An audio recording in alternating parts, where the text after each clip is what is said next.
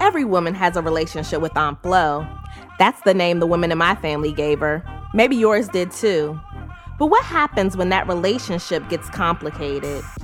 What's your overreaction? Welcome to your safe space to wrestle, reconcile, relish, and rejoice in the complicated relationship we have with our reproductive health. It's storytelling with a side of science. You're now listening to Overreaction by Tenille Daniels.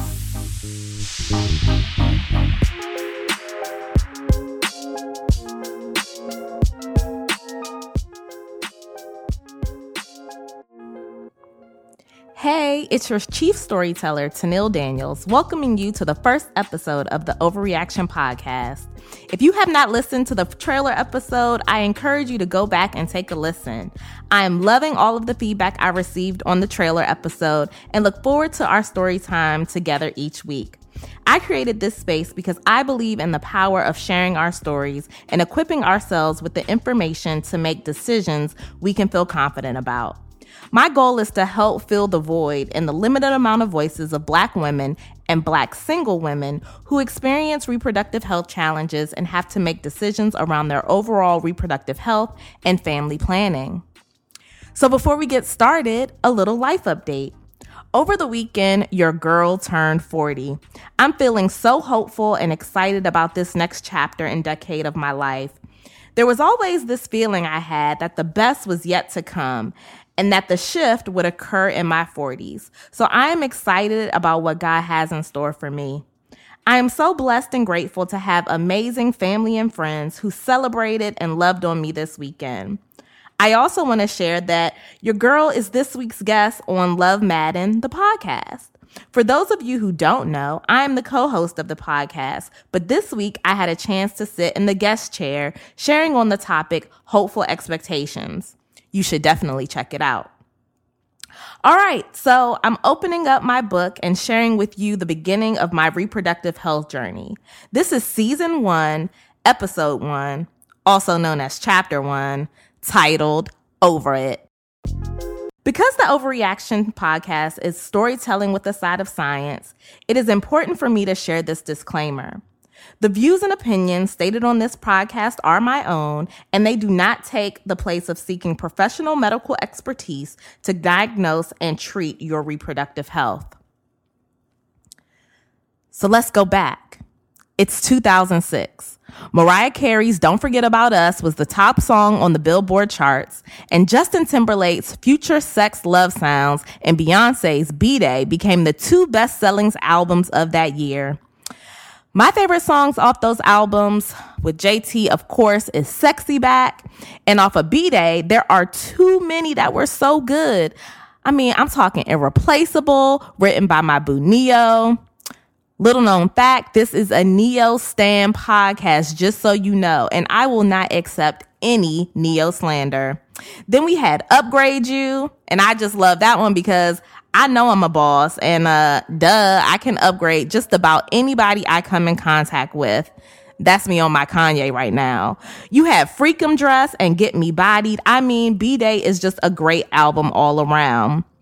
2006 was also the year that Facebook went from a college/university network to opening up the platform to anyone 13 and older with the email address. Let's just say that was the beginning of the end.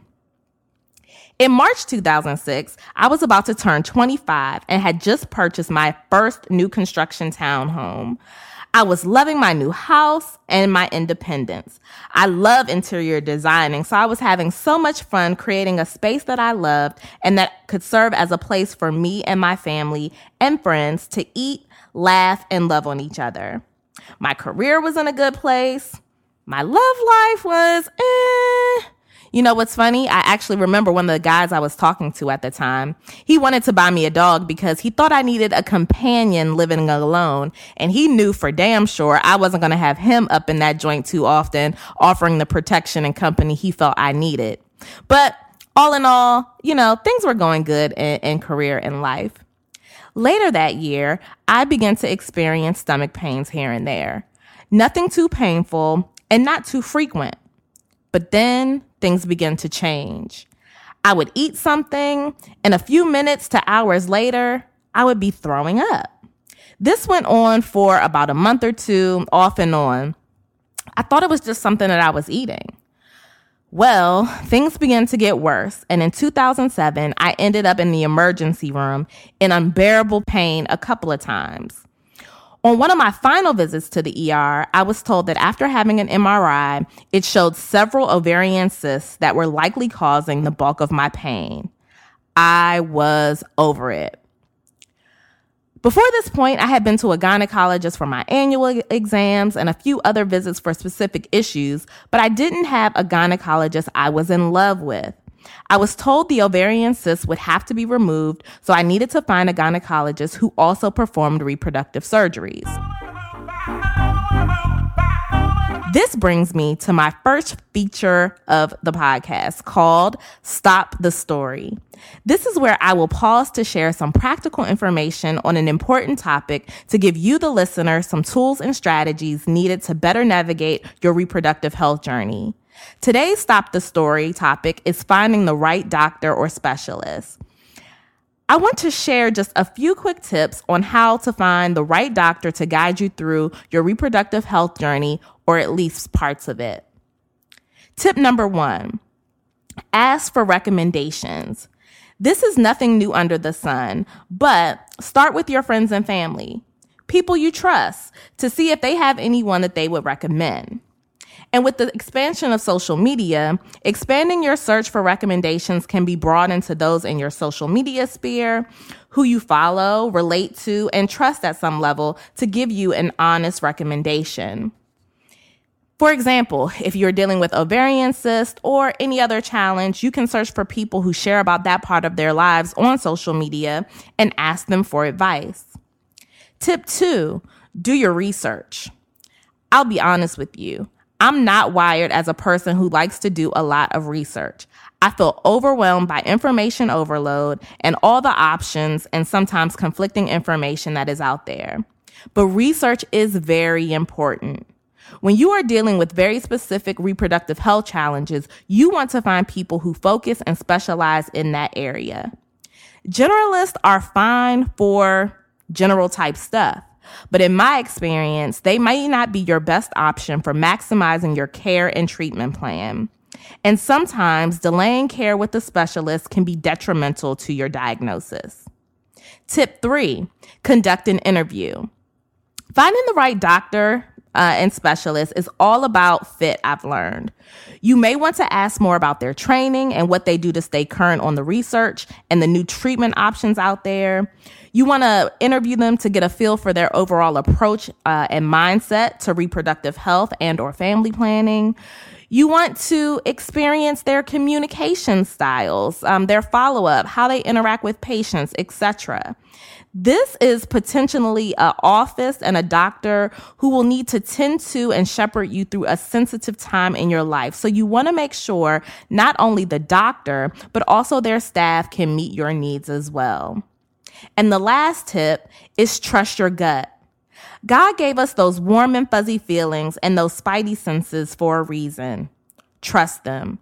I don't care if the person you're exploring is a world-renowned expert in a particular area. If something feels off to you after you interview and visit the office, then find someone else. Not only is your physical health at stake here, but also your mental and emotional health as well. A choice like this is a matter of the mind and the heart, and what we each need varies. Now back to the story. I needed to find a gynecologist and began asking around. I didn't get a ton of recommendations back and ended up seeing a doctor who was a Black woman, my soror, and who I had heard conducted a few successful surgeries on some older women that I knew in my network.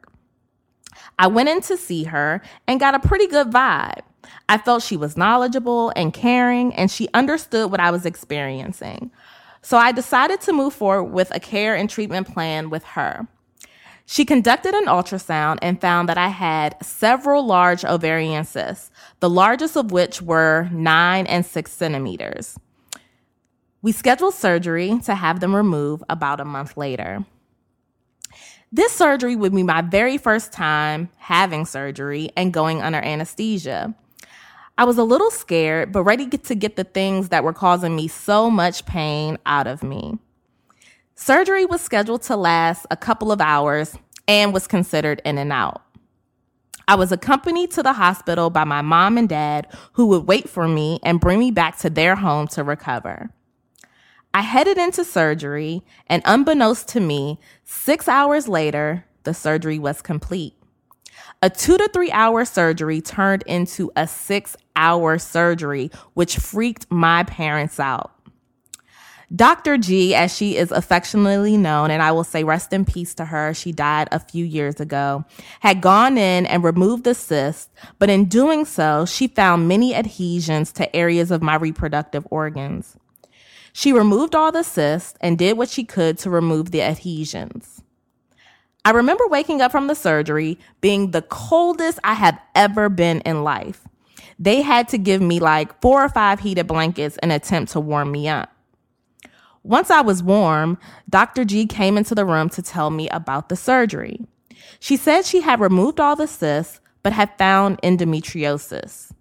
This was my initial diagnosis. She also said I had lost a lot of blood during the surgery and would need to spend a night or 2 in the hospital for monitoring. She also gave me a small lesson in what endometriosis is and what some of the potential effects of the conditions are. The next feature that will be a part of the podcast is Share the Science. This is where I will spend some time sharing the science behind topics raised in the story. Today we're talking endometriosis. What is it? How does it affect your body? Who it impacts? And how it can impact your overall life. According to the Mayo Clinic, endometriosis is an often painful disorder in which tissue similar to the tissue that normally lines the inside of your uterus, endometrium, grows outside of your uterus. Endometriosis most commonly involves your ovaries, fallopian tubes, and the tissues lining your pelvis. Rarely, endometrial tissue may spread beyond the pelvic organs. With endometriosis, the endometrial-like tissue acts as endometrial tissue would. It thickens, breaks down, and bleeds with each menstrual cycle. But because the tissue has no way to exit your body, it becomes trapped. When endometriosis involves the ovaries, cysts, called endometriomas, may form. Surrounding tissue can become irritated, eventually developing scar tissue and adhesions, which are abnormal bands of fibrous tissue that can cause pelvic tissues and organs to stick to each other. It kind of looks like glue. Endometriosis can cause pain, sometimes severe, especially during menstrual periods. Fertility problems may also develop. The primary symptom of endometriosis is pelvic pain, often associated with your menstrual period. Although many experience cramping during their menstrual periods, those with endometriosis typically describe menstrual pain that's far worse than usual. Pain may also increase over time. Common signs and symptoms of endometriosis include painful periods. That's pelvic pain and cramping, which may begin before and extend several days into a menstrual period. You also may have lower back and abdominal pain. There also can be pain with intercourse. Pain during or after sex is common with endometriosis. Pain with bowel movements or urination. You're most likely to experience these symptoms again during your period. You may also experience heavy menstrual bleeds and or bleeding between periods. That's called intermenstrual bleeding. There's also infertility. Sometimes endometriosis is first diagnosed in those seeking treatment for infertility. Other signs and symptoms include fatigue, diarrhea, constipation, bloating, or nausea. Again, especially during your period. The severity of your pain isn't necessarily a reliable indicator of the extent of the condition. You could have mild endometriosis with severe pain, or you could have advanced endometriosis with little to no pain. That's what I have, advanced endometriosis. Endometriosis is sometimes mistaken for other conditions that can cause pelvic pain, such as pelvic inflammatory disease, otherwise known as PID, or ovarian cyst. It may be confused with irritable bowel syndrome, a condition that causes bouts of diarrhea, constipation, and abdominal cramping. IBS, as it's otherwise known, can accompany endometriosis, which can complicate the diagnosis. You should definitely see your doctor if you have any signs and symptoms that may indicate you have endometriosis. Endometriosis can be a challenging condition to manage. An early diagnosis with a multidisciplinary medical team and an understanding of your diagnosis may result in better management of your symptoms. Several risk factors place you at greater risk for developing endometriosis, such as never giving birth, starting your period at an early age, going through menopause at an older age. So it's just not for people who are, in their reproductive years. Short menstrual cycles, for instance, those less than 27 days. Heavy menstrual periods that last longer than 7 days. Having higher levels of estrogen in your body or a greater lifetime exposure to estrogen that your body produces. Low body mass index is a risk factor. One or more relatives, your mother, aunt, or sister that has endometriosis. And any medical condition that prevents the normal passage of menstrual flow out of the body. And then also if you have any reproductive tract abnormalities, that can also put you at higher risk for endometriosis as well. Endometriosis usually develops several years after the onset of menstruation. Signs and symptoms of endometriosis may temporarily improve with pregnancy and may go away completely with menopause, unless you're taking estrogen. Back to story time. In the midst of my first hospitalization that was unexpected and coming out of surgery with a diagnosis of a condition that I had never even heard of was super scary. As a single Black woman in my mid to late 20s, the scariest thing I heard in the midst of my diagnosis was infertility. I was out of the hospital later the next day, headed to my parents' house to recover, and left to wrestle and reconcile with my new diagnosis and its potential impact on my life from that day forward.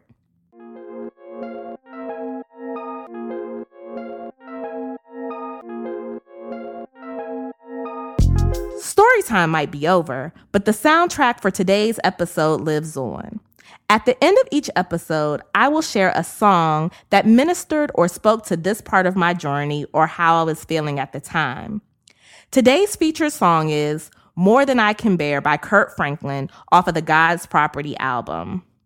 Here's a little bit of the lyrics for you. But through it all, I remember that he loves me and he cares, and he'll never put more on me than I can bear. Ooh, ooh, ooh. I needed that in that moment. I felt like, I went into the hospital with expecting one thing and came out with something that would be with me for the rest of my life and shape the rest of my reproductive health journey. I want to tell you that you can find the playlist on Apple Music and Spotify.